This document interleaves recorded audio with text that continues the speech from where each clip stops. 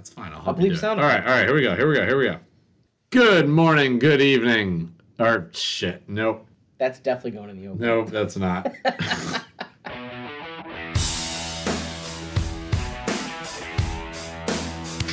Good morning, good afternoon, good evening, ladies and gentlemen, and welcome to another wonderful installment of Matt and Dennis. May as well call it the Christmas edition. We are just days away from Christmas Eve, Christmas Day, and about a week or so away from getting this putrid, terrible year that has been 2020 out of the way. I am Matt Scarano. Thanks again for listening. I'm joined by my wonderful friend and co-host in person. And not the first time this has happened, but it is rare. It doesn't happen super often, and especially during a pandemic where things are not even remotely close to normal. We're lucky to do it. I'm joined by my good friend and co-host, Mr. Dennis Vinci. Dennis, how you doing tonight? I'm doing well, Matt. I'm doing very well. Little stuffed up, a little congested because of COVID. No, just kidding, folks. It's because of the good boy that is Remy Scarano, the dog here. Yes, I have allergies. Yes, I've been playing with him. Yes, he's been jumping on me. He dismantled a little chew toy. Not even a chew toy. It was like, it was made of, like, fabric. Dennis, if I had known coming into the mobile temporary Matt and Dennis studio here in the basement in southern Connecticut, the shoreline of Connecticut, if I'd known that'd be a problem, I wouldn't have brought you here. It's really not a problem. It just becomes a problem after a while. And when I allow the dog to jump on me, I sit on couches where the dog has been. Eventually I'm just going to get congested. You can kind of hear it in my voice. I'm still a little stuffed up, but you know what? We have these lovely beers that were supplied by the local liquor store. Yep. These shots. Thank you, Kenny Chesney, for sending them over. You're still working on yours because you're a lady. And, yeah. We'll get through this. Support local North Haven businesses. Thank you to the Hard Hat. It might have been on the Wallingford line when I hit up this package store, but, either way. Support Wallingford, North Haven. Either way. And we're here in Connecticut. I mean, and not to hype up our own soapbox here, but Dennis obviously is usually broadcasting from Virginia.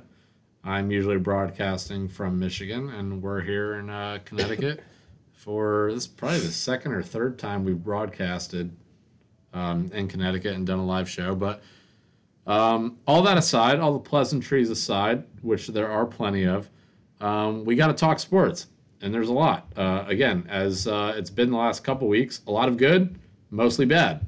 And we're going to try to get into it. We're going to cover it. We're going to debate it. So, and before we get to what a lot of the Matt and Dennis supporters, I think, want to hear, we'll talk college first. The college football playoff comes out. Their rankings. And Notre Dame lost to Clemson. And Dennis, as he sits here in the studio wearing his Notre Dame sweatshirt, Notre Dame had beaten Clemson in South Bend a month and a half, 2 months ago, whatever it was. They were they went very viral for having the students storming the field, and they beat Clemson, which one of the big notes was that Notre Dame beat Clemson. The other big note was, maybe as big, if not bigger, was that Notre Dame beat Clemson without a one Trevor Lawrence, who will also come back into this conversation on the back end of the show when we shift over to the NFL. But Notre Dame beat Clemson, big deal. And Notre Dame was like, we are in the driver's seat. We're the number 2 seed at that point. We have a shot at being the number 1 if Alabama fumbles, which not a lot of people thought they would, no pun intended. But there was a possibility that Notre Dame could potentially get that number 1 spot. Notre Dame eventually does run into Clemson this past weekend with Trevor Lawrence, and Trevor Lawrence, of course, plays like a healthy Trevor Lawrence. And Notre Dame sits in, the 4th spot now? They do. So while the top 4, and we've talked about it on Matt and Dennis, we've had Ellis come on the show in the past 2 or 3 weeks. We've talked about, are these 4 teams in it? And assuming they are, how do they shift? And they're all still there, as most of us thought they would be, but they have shifted. So it's going to be Alabama number 1, Clemson number 2, Ohio State number 3, Notre Dame number 4, playing on New Year's Day. I think the games are 4:30 and 8. So again, the shift is exciting. I've given my 2 cents on how I think the system's unfair. If we get to that, we get to that. But maybe that's for another time. Dennis, as a big Notre Dame fan, sitting here wearing his Notre Dame sweatshirt. Dennis, we'll get to the playoffs, and we have our bowl picks along with our NFL picks. But I want to ask you at first, we've talked, again, like I just mentioned, at length about, are these the 4 teams that stay? And if they do stay, do they shift? And Notre Dame shifted. And is this something that, especially when you beat Clemson back in October, November, whenever it was, is this something you saw happening? Are you happy? Are you content? Are you ticked off? Where are you at with Notre Dame? And then where are you at with how the top 4, how the college football playoff played itself out? So I'll start with just initial reaction from Championship Saturday, which when I mentioned to multiple people, they had no idea what I was talking about. And that is something that is within the college football realm. The final Saturday of the season is Championship Saturday. Get your heads out of your asses. It's conference championship. Now, there were awesome games on Friday night as well. I congratulated you on the MAC that was being played at Ford Field. Hashtag Maction. Ball State, huge upset over undefeated Buffalo. Buffalo was running terror in the MAC all year long, scoring unlimited amounts of points. Peterson, their running back, nearly broke the all-time rushing touchdown record for a game, and yet Lance Leipold took him out when they were on the 35-yard line, and the backup would then scamper in for what would eventually be like a 30 or 25-yard touchdown run. Just everyone was up in arms about it. But he tied Archie Griffin's 7 touchdown record, or 8 touchdown. I think it was 7 that he had, whatever it was. But Ball State, huge congrats, big win. Obviously, they were going to a bowl game regardless. Also, preface this, which we'll mention when we get to our bowl picks, every team was eligible this year to get to a bowl game. So there, you will see some teams in leagues that have more bowl bids than other leagues that will get in with under the 6-win mark, which is usually the threshold you have to reach to get to a bowl game. Some of them have already backed out because of COVID issues, so the bowl games are dwindling as we speak. But for the big boys, the Big Four that took place on Saturday, I'll start with this really quickly, because I say the Big Four because I've mentioned the Power Five all year long. The Pac-12s is always Friday night. That's just how they do it. They try to stand out. They had issues themselves because Colorado could have played their way in, but they lost to Utah, and they kind of screwed themselves because then they kind of lost out on any tiebreaker they had over USC. USC was in, but USC was supposed to play Washington. Washington could not play due to COVID, and they wanted to make the decision early, so they decided to opt out on Monday, giving Oregon the bid into the conference championship, and Oregon won. And Oregon should not have won. Yep. Not to say that it was...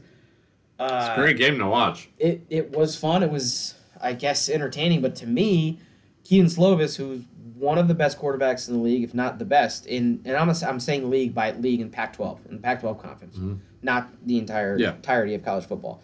He played like crap. Shuck... For Oregon, he looked kind of crappy. He didn't really do much. But Oregon ran the football well. They played really good defensively. But Slovis turned the ball over way too much, and it really killed the Pac-12 because it would have been a fun argument to see the committee who was behind Ohio State from the get-go, who is going to play six games after their Big Ten win against Northwestern on Saturday, get admitted into the college football playoff when USC would have also played 6 total games, been undefeated, and would have beaten 2 ranked teams as well. Now, were they as good as Indiana and Northwestern? Maybe not, but still 2 ranked wins, still the same amount of games. It really would have been an interesting argument for the committee to answer why they didn't view USC the same as they did Ohio State. When coming into championship week, USC was ranked 15th, and Ohio State was ranked 4th. So it would have been a fun debate. But unfortunately, USC did what USC does. When everyone thinks that they are on their way back, they blow it, lose. And Oregon, who completely irrelevant, already having 2 losses, going to a bowl, that's fine. But, it's not what was going to help college football. On to Saturday, the Big 12 game, incredible. Absolutely incredible game. The fight from Iowa State coming back in that football game after Oklahoma was up 17-0. Mm-hmm. Matt Campbell losing his mind on the sideline from the minute into the game. Literally pointing at the ref. And the thing that I didn't... And they clearly... I'm glad you watched this. Yeah, and I think this was by design from... I forget what network it was on. It was on ESPN. So it was on ESPN. I think it was by design by the cameraman, by ESPN, because he's pointing, and one of the sideline referees, is kind of like nudging him. And of course, like, there are guys on the coaching staff or on the sideline that are literally there to make sure the coach stays on the sideline, doesn't get unsportsmanlike or personal, so on and so forth. And he's literally pointing. And this is not just 1 time, 2 times, 3 times. This is a good few minutes of him pointing one finger at the referee saying how he messed up an offsides call. And, I mean, I give him credit, and it wasn't...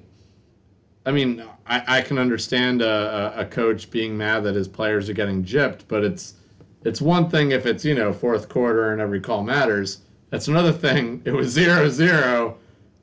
I could be wrong. Fact check me, Dennis. I believe it wasn't any more than 5 or 10 minutes into the first quarter. It was under a minute. And it was 0-0. Yeah. It was under a minute. To be fair, it was one of their better defenders and their safety. He's ejected from the game. And they were blatant. It was blatantly offsides. There were like 2 or 3 times before that ball was even... Oh, no, you're talking about... That was the second quarter when Iowa State had the ball. I'm talking about, so in the beginning of the game, Iowa State's best defender, their safety, was ejected for targeting. Okay, so and yeah. Going back to replay... I'm talking about the offsides call. He was leading with his shoulder. He's making a point to the refs and yelling at them, saying that that's a football play. He's not trying to target them. But on their further review, they eject him. So now Iowa State was without their best defender 2 minutes into the football game. Now we jump to the second quarter with about 6 minutes left. They're already down 17-0. Brock Purdy gets them to jump off sides. They don't call it. The second time they jump off sides, and Matt Campbell doesn't see it on the field because he's running down the sideline to the ref to call a timeout because the play clock is running down. When he sees it then on the Jumbotron, that's when he completely loses his mind. But the issue is, the people on the game call made the right decision, and the radio call. If there was no contact from the defensive lineman to the offensive lineman, you don't need to call it. Right. It needs to be pointed out. And nobody moved. But you had probably 6 to 7 Oklahoma defenders jump off sides within 10 seconds of two hunts from Brock Purdy. And you see, like the shot that I saw. There are multiple shots of this controversy, if you want to call it that. And there's a shot from the other sideline, and you see the Iowa State sideline reacting in real time. Yeah. And you see it once, twice, and you see them throwing their arms up and no call. Yeah. You saw it from offensive linemen, you saw it from receivers, you saw it from Brock Purdy, the quarterback. It all kind of worked out. Iowa State was still able to score on the drive. But yes, that was a 4th and 2 play. So he's trying to draw them off sides. And he does draw them off sides 2 separate times, but they don't call it. They do end up getting the first down on a 4th and 2 play. Then they are able to score. But Iowa State then is coming back, and Breece Hall scores 2 clutch touchdowns in the second half. He was the best running back in college football this season. I'm pretty sure he led the league in rushing. I would have to double check, but I'm pretty sure he did. Which was a huge shock because he was not supposed to. People talked Travis Etienne from Clemson and obviously Chuba Hubbard, who had declared for the draft moments after their final game a week and a half ago, was going to, and they both... Travis Etienne, for the most part, did not disappoint, but in big games he did disappoint. But regardless, it's Breece Hall, hell of a season, so he might be on to bigger and better things, maybe as a late-round draft pick in the NFL, and could find himself a nice home in the NFL. But an awesome game. At the end of the day, though, Oklahoma survives and they win, and it's their defense, and this is 6 straight Big 12 titles for them. So kudos to Lincoln Riley and that staff and the people that were there beforehand. Shout out to Temple, who will play Oklahoma in 2024. Well, Spencer Rattler probably won't be there, but I will say this. Probably Mark not. it there where Spencer Rattler, as a redshirt, he was a sophomore this season, but he redshirted, so he has 2 full more years of eligibility. People were hyped up for this season because he was technically the first prospect that Lincoln Riley brought in. Because formerly he had Baker Mayfield as a transfer, Heisman winner, obviously. Kyler Murray, Heisman winner, both of whom transferred. Spencer Rattler is the first one that Lincoln Riley really recruited, brought in, and is going to learn the system. He struggled early, but he's young, so I expect more big things. But the way Alex Grinch, their defensive coordinator, changed their defense this year, I expect huge things from Oklahoma next year. They're in a bowl game, obviously, after winning their conference. Also leaping undefeated Cincy. We can get into that later, but I don't agree with that. But go ahead. No. Continue. Okay. So next, obviously, the big one, which took place at the same time, was the Big Ten. Everyone was freaking out because Northwestern looked really good offensively early on. Their defense, obviously, which was tops in the country, they were the 6th best rushing defense in the country. But you lose late in the season to Michigan State. Yeah, and they did not look good in that game. And then you're playing an opponent in Ohio State who just put the pedal down and did not stop and absolutely crushed them. But everyone was saying, is Ohio State on the ropes here? But it was kind of, to me, and I sent some text messages to people like, look, we saw this game last year. Wisconsin had them on the ropes last year in the Big Ten title game.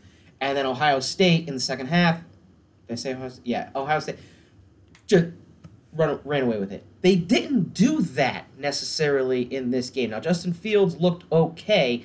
Hats off, though, to Trey Sermon, as one Toby Rowland from Oklahoma would say, the minister. He looked okay, but he didn't look what, and I mean, we're going to get in the NFL as we typically do. We go college first and we go NFL first. Justin Fields, like you just mentioned, looked okay, but now and again, I just want to touch on this very extremely briefly because we're going to go into this. But now that Trevor Lawrence and everything's been mixed up, and Justin Fields had an okay game. Like, again, for my Temple Owls, if you threw Justin Fields that performance on Temple, that's an amazing performance.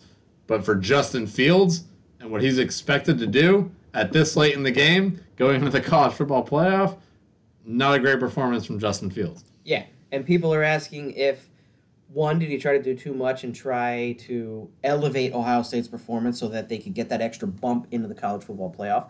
He didn't. One, he would not have to do that because they were going to get in whether they won. Right.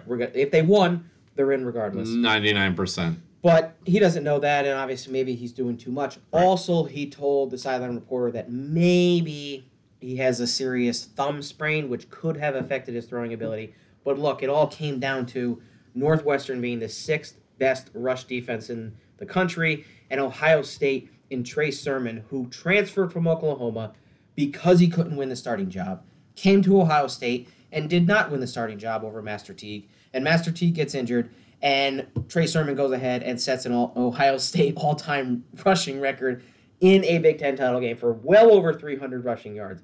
Credit the offensive line, credit the tight ends for blocking, and, of course, credit him for finding the holes and doing what he did. Yep. Ohio State wins a defensive battle during the playoff. The next big game, and obviously, to me, those were appetizers for the main course, and that was Notre Dame and Clemson. And it did not live up to that because my Irish looked like that crap. Game was Look, early on, it early. looked fine. They drove down the field. They did what they do. They kick a field goal. They held Clemson to a punt.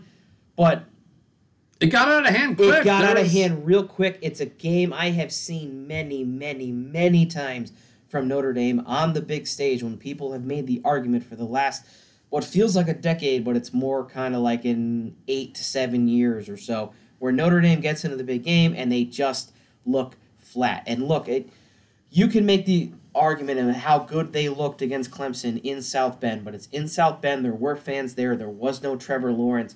But the issue is the trenches. Notre Dame could not run the football, and Clemson could not run the football in South Bend. It was vice versa. In South Bend, Kyron Williams was the stud he was all season long. The offensive line dominated from the get-go for 60 minutes. In this game, The offensive line could not block. There were different blitz packages and different schemes set up by Brent Venables, who's one of the best defensive coordinators in football for Clemson. They were all over Ian Book's crap. He was scrambling every chance he got. They don't have a deep threat to look downfield. They're a constant check down team. They had that covered from the get-go. Williams was irrelevant. And defensively, they were able to stifle Travis Etienne, who's one of the best running backs in the country. And in this game, they were not. There was a key play where they needed a stop, and Clemson went for it on fourth down. It was 4th and 2, 4th and 3. And Etienne got the first down and got to the second level, and then the burst happened. And he ran it for a touchdown, and at that point, I think it was like 20. It was either 21-3 or 28-3, whatever he made it in the first half. And I saw that play, and I'm like, this game's over. They can't stop that in plus territory. The game's over. So I'm hopeful for what we'll see from Notre Dame. We'll obviously do a show before the playoff happens, so we'll be okay there. We'll preview that. We'll talk about that. We don't have to get into the depth with the matchups. But the way Notre Dame came out, it worried me a little bit that the committee would view that and then view what Texas A&M did on that same Saturday to a Tennessee team and a Texas A&M team that would rattle off 8 straight wins after the Alabama law, or seven straight wins after the Alabama laws. Dennis, again, and this isn't out of context because we've talked about this on every episode. Obviously, you and I have talked about it at length. We've had Ellis on to talk about it at length. Ellis is a Penn State fan. You're a Notre Dame fan. You're both fans of Power 5 conference teams, and I come from a conference that on occasion plays meaningful games against Power 5 opponents. And I've had my issues with how the Power 5 just schedules and how say you take off the Notre Dame sweatshirt for a second and what A&M's gone through. Florida obviously lost to Bama. They had the game against LSU. Cincinnati struggles against Tulsa, but they win.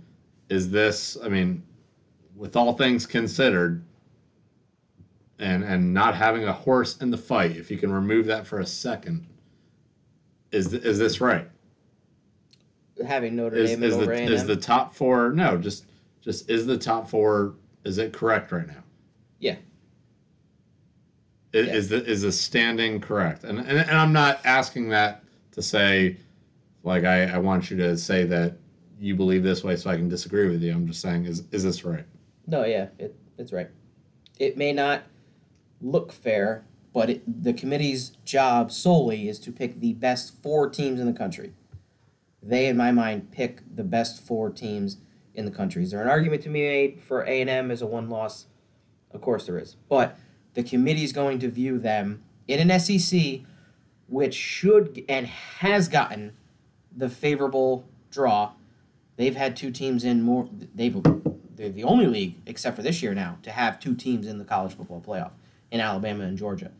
Alabama made it without winning their conference title game. Georgia won that year.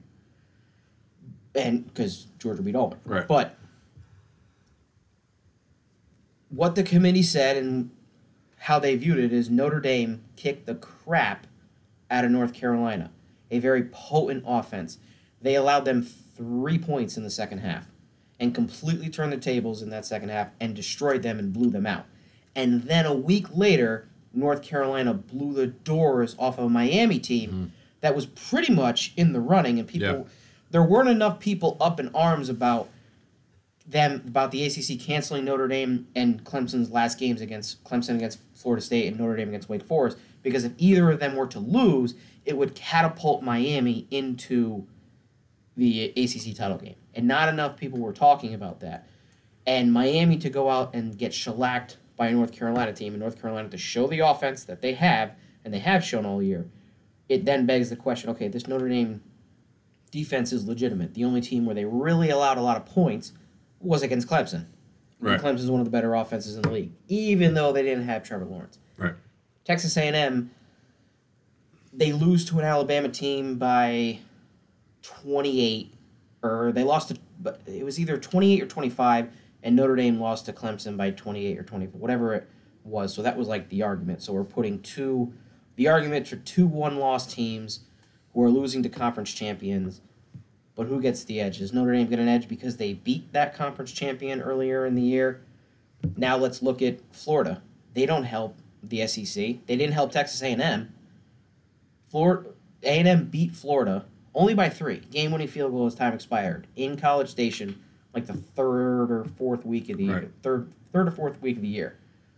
Well, Florida then was at home and lost to LSU. So you can't have that happen. And then Florida comes out and goes toe-to-toe with Alabama and almost comes out with it. But some bad play calling. Alabama scores late. They go for the onside kick. They don't get it. And then Trask gets sacked and time runs out. So they lose the game, which I guess that's... You don't have to spend time on the SEC title game now. But that's what separates it. So if that's what the committee is going to look at, yeah, Notre Dame, the strength of schedule, A&M has it. Strength of record, Notre Dame has it. And Notre Dame's going to have a terrible strength of schedule. It's a little worse than A&M, but it's not terrible. And look, the teams that A&M beat down the stretch, the SEC wasn't great this year. Auburn's not going to finish the year ranked. Ole Miss, South Carolina, Mississippi State, they're all under 500. Those are all teams that they beat down the stretch. So, if that's what we're comparing, Notre Dame has a bit of an edge in the resume category. That's how I feel. I'm a tad biased when I say that. Yeah, a little bit. But, look, to me, I would love to see Notre Dame and A&M battle. Because it would be a battle in the trenches. It would be a bloody game.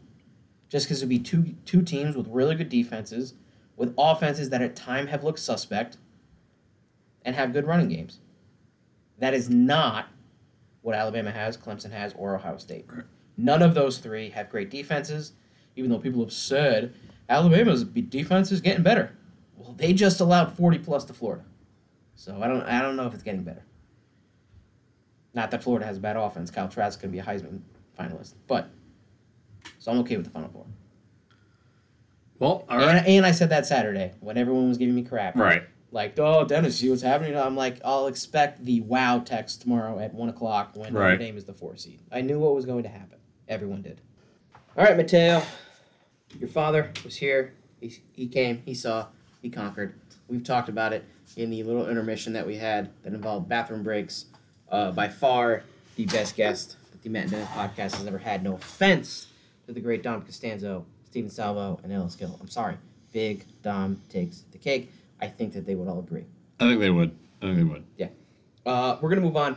We're obviously way over time that we normally do, but you know what? We might only have one episode this week, so when you think about it, this is why we did 2 episodes a week during football season, so that we could recap and then have another one to preview and picks. We did all of that in this episode. And that plan never really worked out. Our episode just got longer. Yeah, I mean, they were still pretty much an hour to an hour and a half each. Either way, we were supposed to do like half hour to 45 minutes. But now we have some bowl games. Luckily, not a ton. Only 25-ish, I think, is on this list. That's all. Well, usually it's like 40-something. But because bowl season started so early, we are two behind that are being played today. And obviously, the championship game that I guess counts but doesn't count. And then there are a bunch of bowls that have been postponed. Yep. And we will update, of course, as we go along. There are some bowls that may or may not take place because COVID can come up rapidly at any moment. But Matthew, we will start tomorrow, December 23rd, and the first bowl that is taking place at 3 p.m. We will try to rapidly go through these, some of which will have some more explanations than others, but for the most part, it's just going to be out of whim. But the R+L Carriers New Orleans Bowl, Louisiana Tech, Georgia Southern. Who you got, baby? Louisiana Tech's, honestly, yeah. I know we're just going to go right through this, but Louisiana Tech's been surprisingly well this year. Georgia Southern has been playing well the last few years, and they've gotten some national notoriety. I got to go with Louisiana Tech on this one, though. Matthew, I'm with you. I'm taking Louisiana Tech as well. Really, for what you have said, they have played well. They're in, to me, a better conference than Georgia Southern. Next game, Memphis at FAU, Florida Atlantic. Look, I would normally take Florida Atlantic. Florida Atlantic had an incredible year last year, mainly due to what Lane Kiffin installed there. Lane Kiffin no longer there. He's at Ole Miss. Memphis, better conference in my opinion in the American, We've talked about the American on this podcast multiple times this year. I'm going to take Memphis. I think they can pull it off this. Yeah, I am a big fan of both of these programs. One, because of my time I spent in Florida, and I want those teams to do well, and also because I am an alumni of a school from the American. Memphis is a fantastic team. Just their athletic department is amazing, and Memphis football. I got to not to spend too much time on this game, but I got to see their stadium in person. It was an awesome experience, even during the pandemic. Not that that's why I'm going to pick them, but I will pick Memphis over FIU. But credit to both of these programs significantly. FAU. What did I say? FIU. FIU. Yeah. No, FAU in Boca. Great program. Credit to both these programs, but I do go with Memphis. Then, of course, the Montgomery Bowl, hitting to Christmas Eve, the first game kicking off in Frisco, Texas. The New Mexico Bowl, baby, always a headliner. Not really a headliner matchup in teams this year. Hawaii versus Houston. I'm taking Hawaii solely because, one, they're the Rainbow Warriors, one of the greatest names of all time in college sports. I agree. Two, Houston had a 12-game schedule this year. They pretty much played 5 total games. Their season's been all over the place with COVID. And some their fault, some not their COVID has been their fault, but some because of them and some because of opponents they have had. It's just been a mess of a year, and I'm just going to take Hawaii solely for the fact that I don't know what that program looks like right now after the catastrophe of a year they've had. Dennis, I'm actually going to disagree with you on this one. I'm going to take Houston. Got to stick with the American. I agree with what you said about the Houston program, but Hawaii, consider that they're literally sitting on an island. And their schedule hasn't been normal either. I mean, they've played the majority of their schedule, credit to them. And Hawaii's always had a decent program. But I think with American, with Houston in the American Conference, I think they have more of the tools equipped, especially with what we've dealt with as a country this year, to kind of fight through a bowl season or a bowl game. And I think they beat Hawaii here. Okay, I'll take it. But I won't disagree with you that Hawaii definitely has the best team name and their best best logo. It's incredible. Well, I don't know about the best logo. Well, I mean, they have an awesome little rainbow or whatever. Well, there's the rainbow, but then there's another one where they have the map of Hawaii with the different islands on the helmet. That one's very cool. It's like black and green. Mm-hmm. Agreed. Matt, one game on Christmas Day this year. This is, of course, college football in a COVID year. Usually that doesn't happen. It's usually reserved for the NBA. NBA is not the forefront. We got NFL football and college football. 2:30 p.m. The Camellia Bowl, I guess that's how you would say it, taking place in Montgomery, Alabama. The Marshall. We are. Okay, I was waiting for you to. There you go. But taking on Buffalo and the Fighting Lance Leipold's. I'm taking Buffalo solely because Buffalo's been incredible this year. Look, a little stumble in the MAC championship against Ball State. Marshall, also an incredible year. Only 2 losses on the year, one of including their conference championship loss. Mm-hmm. What Doc Holliday has done for the Marshall football team, just incredible. Hearing them talk and the pride that team has for the Marshall alumni, for the Marshall fan, the people in West Virginia, what Marshall means to that community, it's kind of incredible. It's kind of just encapsulates what college football, what college athletics means to certain small areas of the country. But with that said, I am taking Buffalo because they have just been so dynamic and so explosive offensively. I think they find a way to bounce back after that tough loss in the MAC title game. Dennis, everything you said about Marshall is admirable and completely correct. Like that's a great way to put it, and the success they've had, and it's not just Marshall, it's the success that so many like other teams that have found their way to like Liberty, like Coastal Carolina, teams that no one in the college football sphere would have thought about. Like you said, we'll get into those. But credit to them. But I will say I agree with you, and I have to go with Buffalo. And I also want to point out to any Buffalo fans that are listening, I think Buffalo, nice. Yeah. I think Buffalo has a much brighter future regardless of what happens in this bowl game. I think that team has aspirations of bigger conferences in the future for their football program. I agree with you. Going with Buffalo. And next bowl, this is now a Saturday, so obviously going to be filled with bowl games, December 26th. Look, folks, if you do actually listen to this podcast, if you go online, and obviously bowl season is rampant with tons of games, and this year it's a little different. As I prefaced before this started, when we did the picks, there are way less bowl games this year. If there is one you are going to watch that I think delivers and will deliver, it's this one at your old stomping grounds and someplace you hope to get back to, the Camping World. Actually, I don't think it's called the Camping World Bowl. It's the Cure Bowl at Camping World Stadium in Orlando, Florida. Look, Liberty versus Coastal Carolina.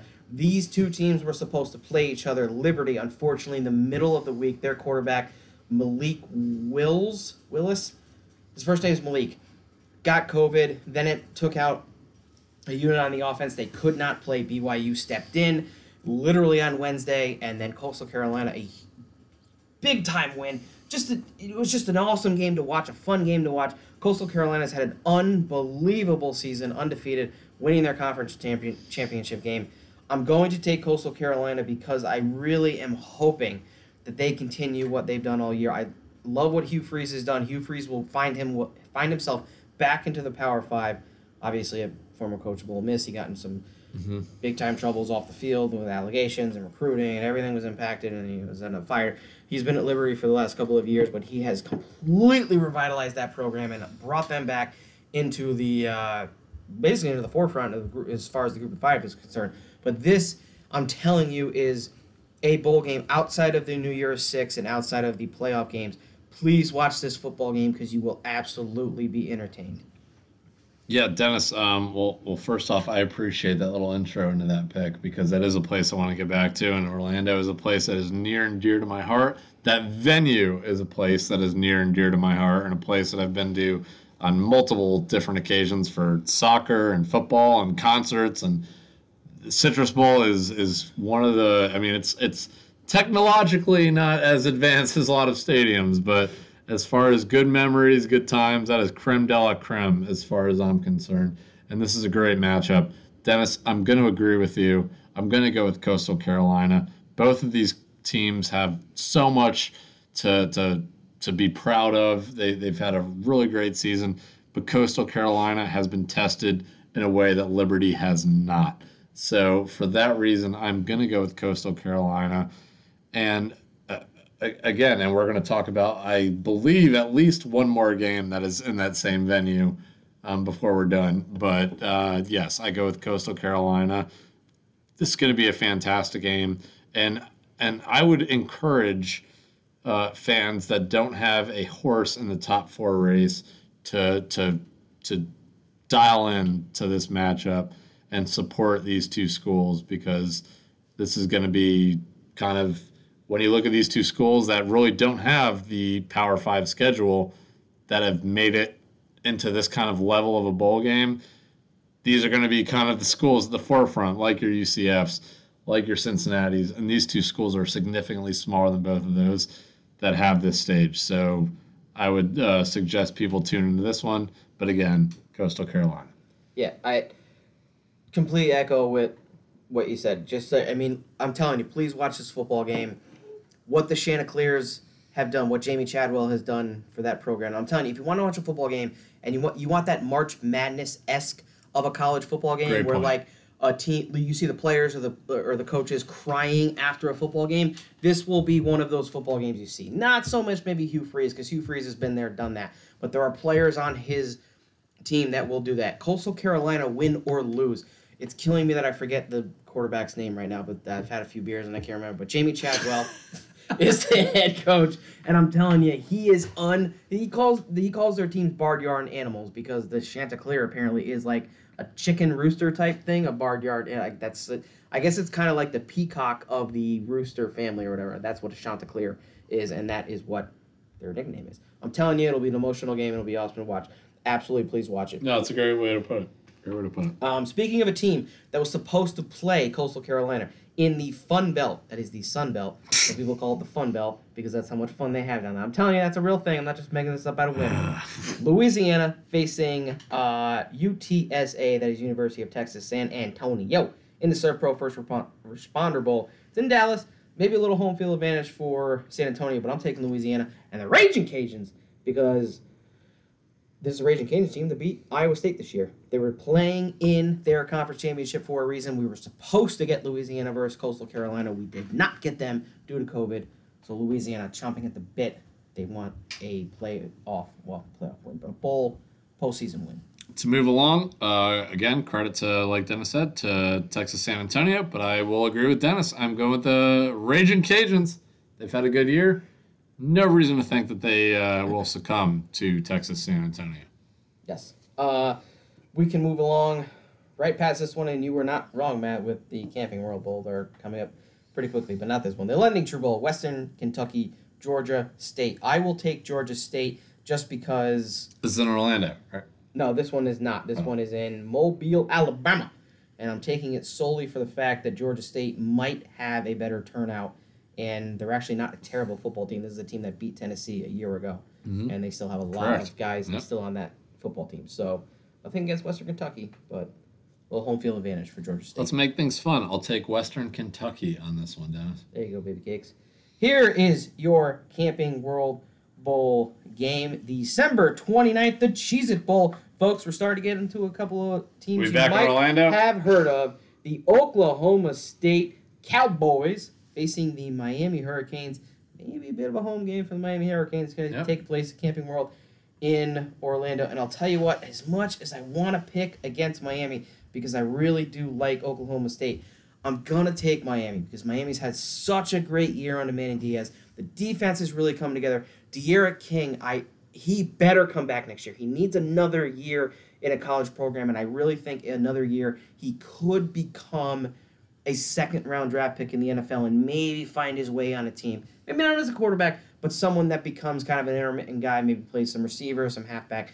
I don't know if he's going to be a quarterback, but Miami can't have a showing that they did last year in the bowl game where they were shut out by a group of 5 team that literally got in with 6 wins.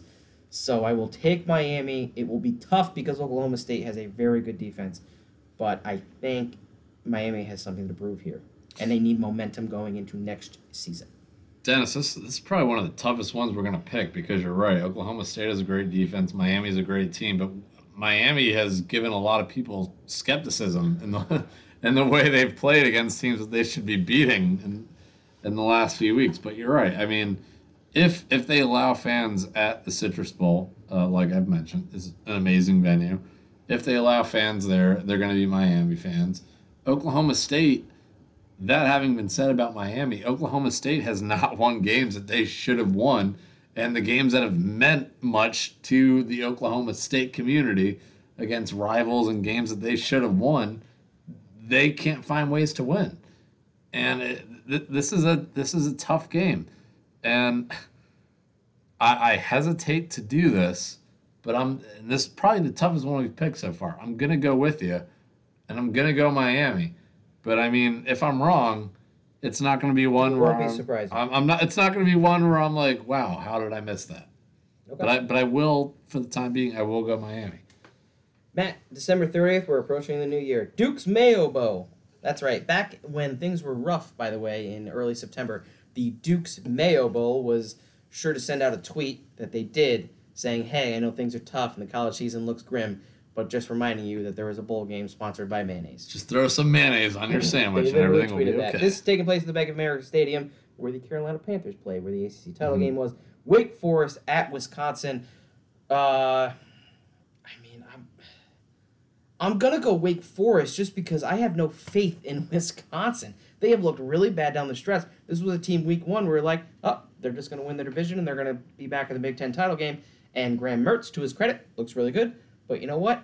I want to have some fun, and I'd like to see an ACC team take it over a Big Ten team. That's right, Ellis. Suck it.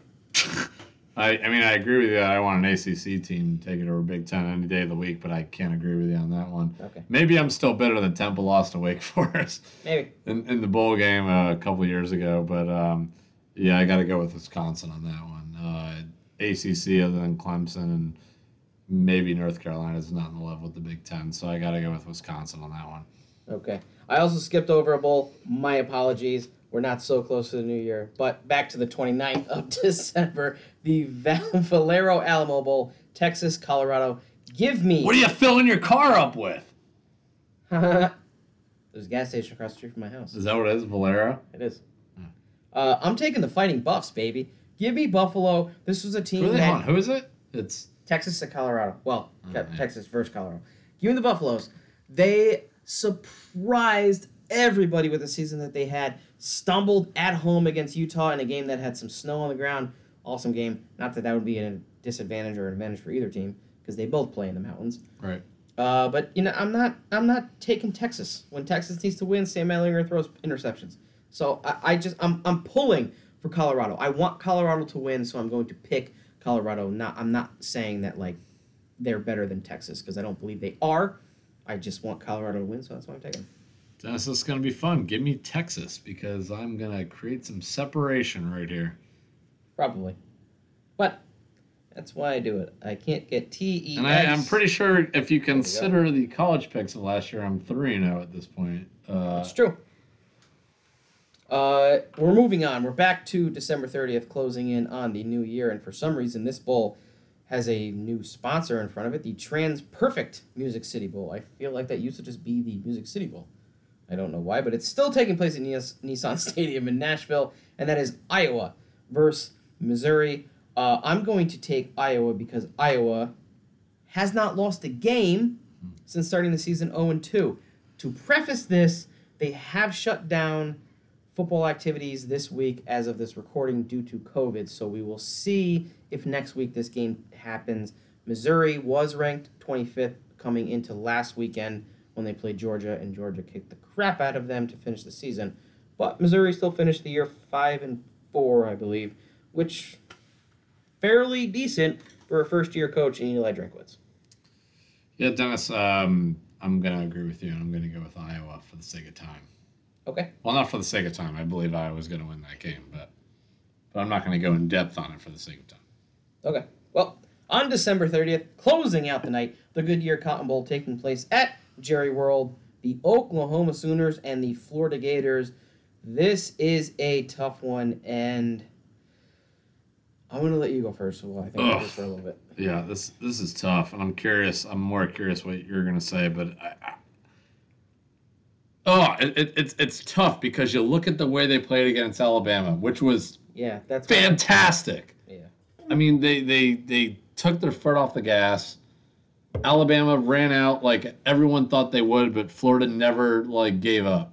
And Florida had a shot. Not a great shot, but they had a shot at the end of the game. But then you go the week before that, and you lose at home to LSU, a team that couldn't get out of their own way. So it's so tough to find, and consistency wins. And the Florida Gators are not consistent. I got to go with Oklahoma. Wow, see? I think I'm going with the Oklahoma I was going to go Sooners. Florida too, but I'm looking at this where I want to take Oklahoma because, look, Lincoln Riley, after winning, well, it's not his because he hasn't been coaching for 6 straight years, but Oklahoma just won their 6th straight Big 12 title game over Iowa State. Not all of them over Iowa State, but their 6th straight Big 12 title game. And he tweeted Michael Jordan a GIF holding up 6 fingers after Michael Jordan won his 6th NBA title. There's a swagger there. I kind of want to take Oklahoma. They've been one of the hottest teams in college football. Are you pretending like you didn't know what you were going to pick before now? I literally had Florida written, and then I was like, I don't know. And then I looked at you, and I'm like, I want you to go first because I don't know if I want to keep this. You were going to base it off of what I said. And then I deleted it. I kind of want to keep going Florida because I think Florida needs momentum. Do it. Do it. I'm going to do it. I'm going to put Florida in. All right. Florida's there. There it is.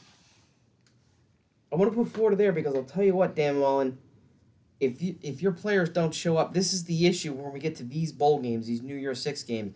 If players are going to opt out, if players aren't going to play, they don't care. Oh, we're not in the playoff. We're already at 2.5 hours on the show tonight. This was the issue when Texas played Georgia, and Georgia was going to steamroll them. And Texas walked in there and kicked the crap out of them. And Sam Ehlinger declared on their podium, "We're back." Well, that was 3 years ago, and Texas clearly isn't back. They still suck. They haven't been in a Big 12 title game since. So I mean, but I think Florida can get it. I will not be surprised if Lincoln Riley takes it home. The Lockheed Martin or So hold on, you're Florida. I am Florida. Okay. I'm gonna take Florida. I don't want to second guess myself, even though Oklahoma is hot as hell. Give them a week, maybe Florida can prepare. The Lockheed Martin Armed Forces Bowl, Tulsa, Mississippi State. Give me Tulsa. Give me the Golden Hurricanes. I'm sorry, I'm not taking a below 500 team in Mississippi State. I know Mike Leach can probably dial up some gaudy offenses, but I'll tell you what, they looked really good week 1 against LSU, and we were like, ooh, this team might be able to score some points. They might be able to hang with some teams, and then they fell completely flat and sucked. Tulsa is going to get better. And they challenged a really good Cincinnati team on the road in a monsoon and almost won. Give me the Golden Hurricane. Dennis, I was about to say, I'm glad to hear you say that. And obviously, as the resident... You're biased American. No, I'm not. As the resident American Conference fan here, you're right. Tulsa played a fantastic Cincinnati team really well in terrible conditions. Mississippi State is not... Mississippi State would... They wouldn't be Mississippi State would struggle outside of the SEC. And that's not an opinion. That's a matter of fact. And there's no question. I think Tulsa should have the heavy hand in this game. Mississippi State comes in and finds a way to win. Won't be shocked. But no, with the way that Tulsa has played in the American, absolutely. Like their recruiting class is like the UCF of the Southeast. Tulsa is going to get those schools in the Midwest that those Midwest SEC, Big 10, Big 12 schools do not get. And they've been fantastic, and the fruits of their labor are showing off. Absolutely Tulsa over Mississippi State. Okay. Next, on New Year's Eve, the Arizona Bowl taking place in, shocker, Tucson, Arizona. Ball State, the MAC champs, against San Jose State, the Mountain West champs. I'm taking San Jose State. Look, they beat a Boise State team that was really good this year, and they looked really good doing it. Brett Brennan, top-notch coach out west. I can't even remember his last name, the quarterback. Starts with an S. Stidham, something along those lines. Steichen, something like that. It's got a K in there somewhere. He looked incredible. I'm taking that. I know Ball State looked really good in the MAC title game against a really good Buffalo offense, but I'm taking San Jose because you can't glance over this fact. San Jose, because of COVID, literally did not practice or hold a game in California this season. They practiced outside of the state, played outside the state, still won the conference title game, still finished undefeated in their conference season when the Mountain West started. They came in 6-0 and were able to get ranked by the committee at 24-25 going into conference title week and won this game. I don't know where they're currently ranked. Finished the year 7-0, I think. Mm-hmm. So I know Ball State is probably ranked now because they won their conference title, taking San Jose.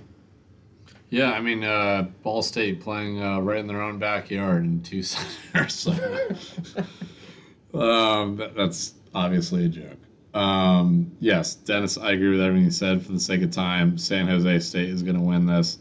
That was an awesome game. Had a blast watching them. Ball State just does not have the competition that San Jose State has had. I feel fairly comfortable taking San Jose State. Okay. Next game. I preface this by saying you should have watched one game in this bowl season, and that is Coastal Carolina. If there was another game you should watch, it's this game. The only reason it's not number one is because it's probably not going to be a very entertaining game. And that's West Virginia versus Army in the Liberty Bowl, right? Yeah. In Liberty Bowl Memorial Stadium in Memphis, Tennessee. The only reason I say it's not going to be very entertaining is because Army has a young quarterback. They also run the option offense. It is not very entertaining to watch this season because it's not being run to perfection. West Virginia has a very good defense, but at times has looked terrible, albeit near the last game of the year against Iowa State, where the Iowa State scored 42 points on them. So, yeah, I'm taking Army just because Army wants to play in this game. I know they want to play in this game. Jeff Monken released a statement saying he wants to play in this game, did radio interviews saying they want to play in the game, saying he had seniors tearing up when the Independence Bowl was canceled because they realized they will never get to play another down of Army football, and they are lucky to be in this spot due to COVID, with West Virginia losing their opponent, which was Tennessee. So hats off to Army. I'm not going to say Army rolls or steamrolls because they just won't. Their offense is just not that good. They should have lost to Air Force and shouldn't have won the Commander-in-Chief's trophy. But with under 30 seconds to go, they got a rushing touchdown and won the game 10-7. So hats off to the program for getting a bowl game. I'm super pumped that this is happening. It should happen. It just encapsulates what college football is and what means to... It's what college football is. Army deserves a bowl game. There is no other academy that has Air Force, Navy. They're not playing in a bowl game this year. Army's the only one representing them. They deserve to play. So you should watch it. I just don't know how entertaining it will be. You're right in the fact that they deserve a bowl game. Army has played. They were 9-2. Yeah, no, Army's been fantastic this year. They've had a great team. They've always been a very respectable football program, but you're wrong in thinking that they're going to be better than West Virginia. Oh! So there's another disagreement going there. Against people that protect our freedom, folks. That's great. Army can cry about how happy they are or sad they are for missing certain bowl games. That's wonderful. But they're not as good as West Virginia, and West Virginia is going to smoke Army. My goodness. I'm just assuming there's a UAV over your house right now. Yeah, they're probably looking for me right now. Ready to pinpoint your bedroom. The Mercari? Well, Mercari. I don't even know. Texas Bowl. Arkansas, TCU. I don't know. I'm going to take TCU in this one. You know what? I don't even know if TCU finished with a above 500 record. I know Arkansas did. And Felipe Franks, I don't even know if he's going to play in this game. He was injured the last 2 weeks. So I'm going to take the Horned Frogs. You know why? TCU versus who? Versus Arkansas. Yeah, I'm going to go with you on that one. Going to take TCU. Yeah. TCU. All right, we're getting to some games that mean more, matter more. How many are left? There's quite a few. There's 2, 4. 4. This episode is 2.5 hours long. There's 5 games left, and we haven't even hit the playoff yet. This is, by the way, breaking news. This is the Matt and Dennis Christmas special, 2.5 hour long episode. You're welcome. Could be. Matt, ringing in the new year at noon. The Chick-fil-A Peach Bowl, Cincinnati versus Georgia. Look, you go first. Go ahead. God, yeah, no, that's tough. And Dennis, I know you're an American guy. I would be ashamed, and I would have to give up everything I've stood for if I would not stand behind everything I've said all year. Give me the Cincinnati Bearcats. I love it. Over the Georgia Bulldogs. Cincinnati is not just the best team in the American Conference. They're a fantastic top 5 team, much better than the majority of the SEC. That includes the Georgia Bulldogs. Give me the Cincinnati Bearcats. You hear that, playoff committee? Top 5, not just top 10. I love it so much, I'm going to disagree with you. I love Cincinnati. Please. Love Luke Fickell.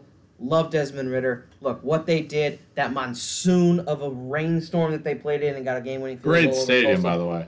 Look, I don't care if it's Tulsa and they're ranked 24th in the country. It didn't matter. You had to fight for every inch of that football game. That's what the American Conference is. It's really good football teams playing each other. And Tulsa's a really good football team. Look, Georgia, to me, though, has something to prove. Because they've been in these bowl games before and they've looked flat. I've already said it, against Texas. And they got the crap kicked out of them. And it was like, oh, I don't know about Kirby Smart. I don't know about this Georgia football team. Look, you have momentum to build here. You have JT Daniels who has to come out. You have a really, really good defense that a lot of these guys are going to be drafted. But you need to win this football game. You need to send your recruits a message. You need to go into 2021 saying that we are still on pace with the Florida Gators in the SEC East. They have to win this football game. That's why I am taking Georgia. Continuing on New Year's Day, we are heading back to your homeland, the Verbo Citrus Bowl, Auburn, Northwestern. Give me Northwestern. Look, Brian Harsin, he was just confirmed head coach of Auburn. He's not going to be coaching this game, obviously, but Gus Malzahn being fired really stupid Probably- decision. I don't know why it Probably didn't headed to Temple as the future Temple head coach. somehow I doubt that, but Same. I don't know why they would fire Malzahn. It's just stupid. Auburn and the politics that goes on there. We could spend a third of an episode on that and my thoughts on that.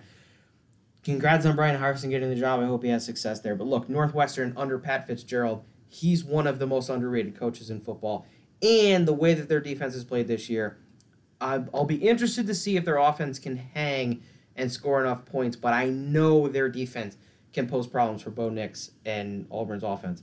I will take Northwestern. Dennis, that's another tricky one for me. Auburn has been just awful, and that's not just SEC awful. That could translate to a lot of other divisions. And obviously, you and Ellis and our friends like to make fun of me for living in Lansing, Michigan, thinking I am this Michigan State fanatic that just simply does not exist. Don't forget about the Detroit Tigers, Lions. But yes, of course, you guys all think I am some fanatic of those teams. Michigan State beat Northwestern. Yes, they did. At Spartan Stadium in East Lansing, and Northwestern looked awful, and Auburn has looked awful. Neither of these teams, I'm not convinced that either one. If I had a significant, if you gave me money and I had to put them down on either one of these, I would not feel good about putting money on either one of these teams. But for this case, I have to. And I have to say, as terrible as Northwestern has looked against some of the worst Big Ten teams, including Michigan State, Auburn has looked worse against some of the worst teams in the SEC. Give me Northwestern.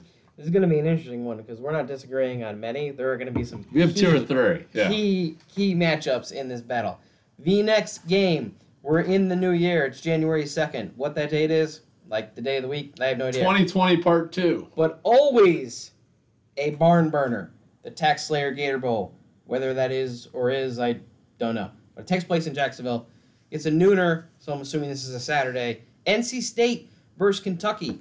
Kentucky can pose some problems. Now, again, this is a 4-6 football team. Not great. This is not the Kentucky team that beat Penn State a year or 2 years ago in the New Year's Six Bowl. A little bit different. But what Stoops is doing, he's trying to build some things. With that said, I'm taking NC State. NC State won 8 football games this year. So I have no rhyme. What you just said, like with your pick between Northwestern and Auburn, I have no rhyme or reason. I would not put money on either one of these teams. Right now, for whatever reason, Kentucky is favored. I don't know if Vegas knows something that I don't. But I'm going to take NC State. I think that they have played more competition this year. They've looked better against better-ish competition or more equal competition this year. With that said, maybe Stoops dials something up defensively and it's just a slugfest and a disgusting football game that nobody wants to watch, and Kentucky wins. But, again, a little bit of ACC bias. I'm taking NC State. Keep it short and sweet. Dennis, I agree with you. NC State. Well, this is awful fun that we've agreed on everything. No, we haven't. Almost There's like everything. 3 differences there. No, 3 differences. Matt, another famous game that usually is on the New Year's-ish of occasions, but the Outback Bowl. The Ole Miss Rebels, the Indiana Hoosiers. Look, Ole Miss, big-time year under Lane Kiffin in year 1. They can score some points, but I'm sorry. L-E-O. That means love each other. Tom Allen. Tom Allen is one of the coaches, if not the coach, to steal this year in college football for his post-game antics, for what he has said, his emotions. I love this Indiana Hoosier football team. It started week 1 when they upset Penn State. They've been rolling ever since. Their huge comeback against Ohio State. That was their one flop if you can call that a flop, by losing by 7 on the road to an Ohio State team that's now in the playoff. Give me the Indiana Hoosiers. I hate you because I have to agree with you. I thought you were going to take Ole Miss. Yeah, I got to go Indiana as well. Hell no, son. The PlayStation Fiesta Bowl, the Oregon Ducks, your Pac-12 champs, against your Iowa State Cyclones. Look, I just talked about a coach stealing headlines for his post-game antics, for his emotions. Matt Campbell is number 2, if not 1B on that list. Give me Iowa State. Oregon, I'm sorry. I know you won your conference final game, but you weren't supposed to be in there. You haven't looked good this year. Iowa State is going to come to play for their head coach. This game won't be close. This is the one game I look on this list that I've picked so far that I'm confident, and if it's not, I'll eat my crow when we talk about it on January 10th or whatever. This is fun then, because give me the Oregon Ducks. Oh, Dad. I agree with you, Dennis. They have not played well, but that game against USC, they are fired up. They played a USC team that was better than they were, significantly better than they were. But Oregon showed up to play in every facet of the game. And honestly, if they have that performance against Iowa State, I think they can beat Iowa State. Okay. Iowa State's a great team, don't get me wrong. But I'm not scared of Iowa State if I am an Oregon team. I know if you come out with the same performance against USC, against Iowa State, you'll hang in there. At the very least, I'm taking Oregon. I think you're out of your mind. But if you're an avid fan of the Matt and Dennis podcast, you're well aware that I'm not good at these things. Yeah, so. Usually when I'm out of my mind, I am right. Next, and the final of the New Year's 6 games, the Capital One Orange Bowl, the Texas A&M Fighting Aggies against the North Carolina Tar Heels. I really want to take... This is an easy one. This is an easy one. I really want to take Texas A&M, but I'm taking UNC. I'm taking UNC, and go ahead. You want to take A&M? No, I'm taking A&M. I mean, it's no disrespect to UNC. They're incredible, and again, and this is not like when I make these picks. Same thing when we do with NFL. It's not a cop out for me to say, but I won't be shocked if X, Y, and Z happens. Yeah. Like if North Carolina comes and wins, like I'm not going to be like, how did I not see that coming? But A&M is pissed. They're going to come out and try to play UNC and knock them the you-know-what out. Yep. Because they feel disrespected, and it's right. And we've talked about them. Maybe we'll talk about them after Christmas, about how this has all gone down. But A&M should be ticked off. They will be ticked off. And they're going to demolish a UNC team that is great, but has not gone through what Texas A&M has gone through, does not have the talent, and A&M is going to be PO'd. I love her. And they're gonna be trying to make ESPN highlights, and that's gonna be the deciding. I love everything you said. With that said, I disagree. A&M has already had 12 players opt out, and we've already seen an SEC team in this situation, and that's Georgia. Georgia was left out of the playoff when they were absolutely deserving to be, and they were a 5 seed, and they came out and looked like ass against the Texas team. I've already mentioned it. This is the third time now I mentioned it through these picks, and they got steamrolled. I'm not saying that a Jimbo Fisher-led team and this team will do that. This defense is fully capable of slowing down this high-octane UNC offense. But the way UNC has played now down the stretch, I'm in favor of them. And this would be amazing for Mac Brown to win this football game. And incredible for their recruiting. And it would just give another oomph. I guess I'm just really biased for the ACC. I'm picking a lot of big ACC. Of course you are. Expecting their offense. Yeah, because we know Notre Dame's going to join the conference. Because they should. They won't, but they should. But yeah, I'm taking UNC. Now, I have a thought for you here. I think even if we don't do a show Saturday, which we might not. We have to. We got to. Do you want to save the playoff picks for like next Monday night if we do a show? You want to do it now? Let's do it. Okay. We're going to do a show. I mean, we're going to do a show. Yeah. So if you want to wait. No, we'll absolutely do one. I don't know if we'll do one Saturday. No, we're doing one Saturday. We'll definitely do one though Monday or Tuesday. We're gonna do one Saturday. We got it. So either way, we'll do it before the. But all right, we'll do it now. Let's keep it going. We got to do one Saturday. The Rose Bowl moved from Pasadena, taking place at Jerry World, 4:30 New Year's Day, Notre Dame, Alabama. Go ahead. Sorry, Dennis. You guys are gonna get wrecked. Shocker.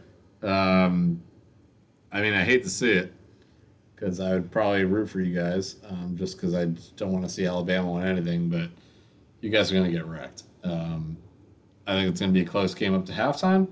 Notre Dame might even be tied or with a field goal lead at that point. But by the end of the game, Alabama is going to run a mugshot with you guys. Okay. I disagree. Not completely. Alabama's going to win the football game. Yeah. They are the best team this year. It's by far. Look, their defense has been suspect at times, but there are not too many teams that can keep pace with them offensively, and we just saw that on Saturday when Florida tried to and just couldn't because they couldn't slow them down. Now, to be fair, I do believe Notre Dame's defense is better than Florida, and I do believe Notre Dame has a better running game and better offensive line than Florida does. Agreed. I do not think Notre Dame is going to get shellacked as everybody is believing. I think everyone has in their mind, and they should, because again, Notre Dame on a big stage just showed you what Notre Dame is against Clemson. Right. They showed up, and they just looked flat shellacked yet again on a big stage. And everyone's remembering the 2016 BCS championship game when by halftime the game was over. And yes, me, Dennis Vinci, was in my bedroom. You were there. You came and watched some of that game. Yep. But by halftime, I was there with more than 12 beers deep, just like, okay, I'm just going to listen to music and forget that this game ever happened, because I watched every game this year and was all in for an undefeated season. We finally got it, and it didn't happen. And this is a similar year, and I already had that in the ACC title game against Clemson. I think they will keep it close enough. I just don't believe Notre Dame has the offensive firepower to stay with them. I think Alabama will still win by 14. I just think that Notre Dame's defense is good enough where they will keep it close enough. They're not going to get blown out. It's not going to happen. And Dennis, I know we got more picks to get to. We got like 2 more. But, only one. But remind me once we're done to bring up one more question I have. But continue. Okay. So we're both on Alabama. I think that it should be obvious. I think, and again, this is going to be a rematch from last year and what many people wanted as the national title game, because obviously LSU was running amok through everybody. I don't even know if amok is the right way to describe that. No, that's correct. Yeah, okay. That's what and that could be Alabama this year. It very well might be. Which it probably will be. But Ohio State, Clemson, I am taking Clemson not because Ohio State has played less games, not maybe because Ohio State is maybe healthier and maybe fresher because they have played less games. I think Clemson with Trevor Lawrence, Trevor Lawrence is the best player in college football, and their defense has looked suspect at times. But what they showed me against Notre Dame, the adjustments they could make, what they could do to a scrambling quarterback in Ian Book, how they shut down that run game. I don't know if they can completely shut down Ohio State, and Ohio State has some weapons in Master Teague. Hopefully he's healthy, and of course we saw what Trey Sermon can do. Is coming into the backfield, but they are looking ahead, and they could do that to Najee Harris for Alabama, who scored 5 touchdowns in the SEC title game.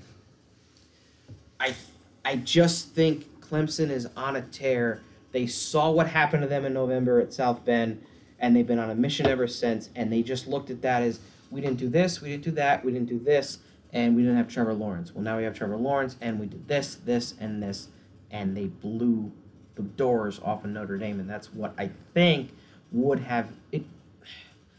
I'm not saying it would have happened in November because I don't want to believe that, but it very well could have happened because that's how good they are. Everyone came into this season saying the same thing. And we have the playoff, and that's what everyone's joking about, like, oh, the playoff committee, like, we want drama, but did we really get drama? We could have been in July and be like, oh, I could have told you who 3 of the 4 teams were. Well, 3 of the 4 teams probably are the most deserving of anybody. And maybe you make an argument against Notre Dame and Texas A&M, but outside of that, fine, Cincinnati, but the group of 5 is never going to get in. There's been a clear gap in college football. It is Alabama, Clemson, Ohio State, and everybody else. And I just think Clemson with Trevor Lawrence, that's the edge. I know that Ohio State will be able to go toe for toe. It will be one of the best college football games we watch of all of this year. But when you have the best player in college football, that's the edge. Yeah, Dennis, I got to disagree with it to an extent. I don't think this will be, I mean, to an extent, maybe it'll be toe-to-toe. I think first half, it'll be toe-to-toe. But I think second half, Clemson just runs away with this. I just don't. I thought you were going the other way there. No, absolutely not. Clemson's going to win this. Clemson's going to run into Alabama in the final, and Alabama's going to win. And that's my opinion on that. And, I mean, again, like with my picks, Clemson, Alabama, throw my arms up in the air, hooray, hurrah, like, can't wait for that. Like, you could have told me before the season started that would be whatever. Like, as an American Conference fan, like, I could honestly care less because I could have told you 4 years ago that this is what the championship would be. But But that having been said, like, this is the reality, and that's what it is. And Dabo hates Ohio State with a burning passion. Clearly. And doesn't think that they deserve to be in there. I have my strong opinions that I've expressed on this show that while I think Ohio State deserves to be, it is a top 4 team. I don't think they should be in there. But, I mean, this is a situation that none of us ever thought a year ago that we would be in. So here we are. But again, I think it comes down. I think Alabama will be the eventual champion. I think Clemson beats Ohio State. I think Bama takes care of Notre Dame very easily. And I think we have a fantastic matchup, honestly, with Alabama and Clemson. I think it's a great game. And I think Alabama does eventually get the edge, and that'll be that. And, yeah. Yeah, well, I don't even have to ask you. You just said it. I would say let's go really quickly because obviously we'll be able to talk about it next week before the playoff, and then obviously... Sorry if I got ahead of ourselves. No, we're good. We'll have the playoff, but I agree. I think Alabama is destined to win the national title game in Part 3. That will be Alabama versus Clemson. They will take the 2-1 edge. And Dennis, I mean, again, we have listeners... Actually, no, wait. The win for the first time, because Deshaun Watson beat them, and then they killed them. I'll have to do some research on that. Yeah, well, we'll be back. But yes, it will. It will be the third time that they face. We are obviously well past the longest episode. It will be 2-2 because technically 2 years ago in the first round, Alabama and Clemson played, and Alabama beat them like 23-3.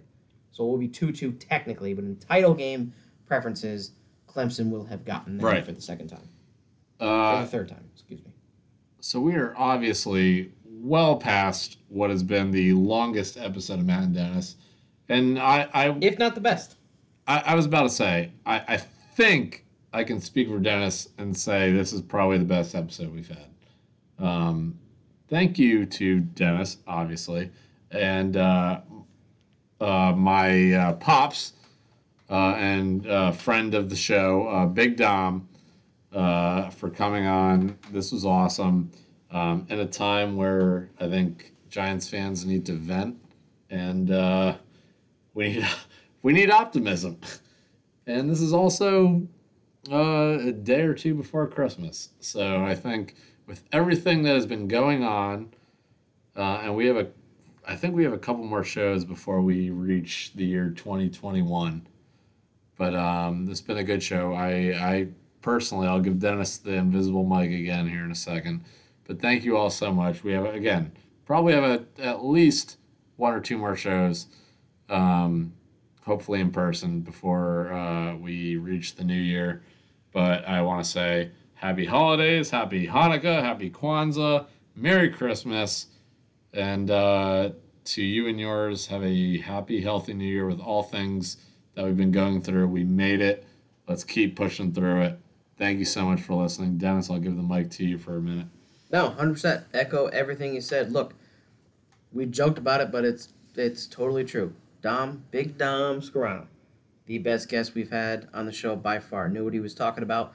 Brought the heat, brought the fire, and the ashes are still smoldering over here in the basement of the Matt and Dennis studios. My feet are on ice. Yeah. But absolutely happy holidays, happy Hanukkah, which I do believe is still going on to this day.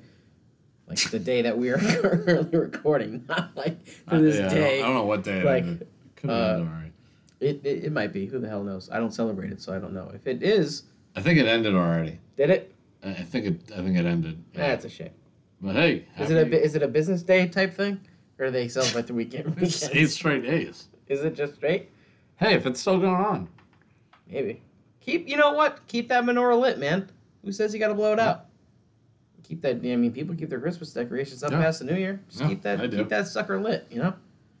Screw it. Kwanzaa. I don't know what you have, but whatever you got, keep it going.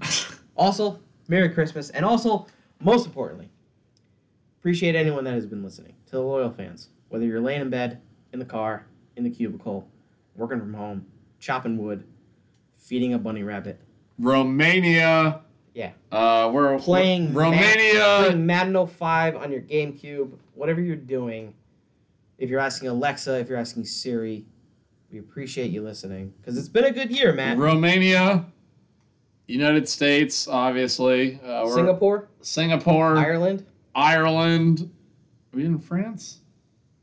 Maybe France or England. Thank you guys so much. We like croissants. Croissants are really good. Have a Merry Christmas. I almost dropped my croissant. Next time we talk to you, we'll be after Christmas. Yep. Hope Santa's been good to you. Be good to each other. Thank you so much. We're on Twitter at Matt Dennis Pod. We're on Facebook, Matt and Dennis. If you got some great topics, please let us know. If you want to come on the show, let us know. We'll talk about it. We'll figure it out. We'll get you on the show. For my good friend, Dennis Vinci, my name is Matt Scarney. You've been listening to Matt and Dennis. Have a very happy holiday. Have a very Merry Christmas. So long. Dennis. Adios.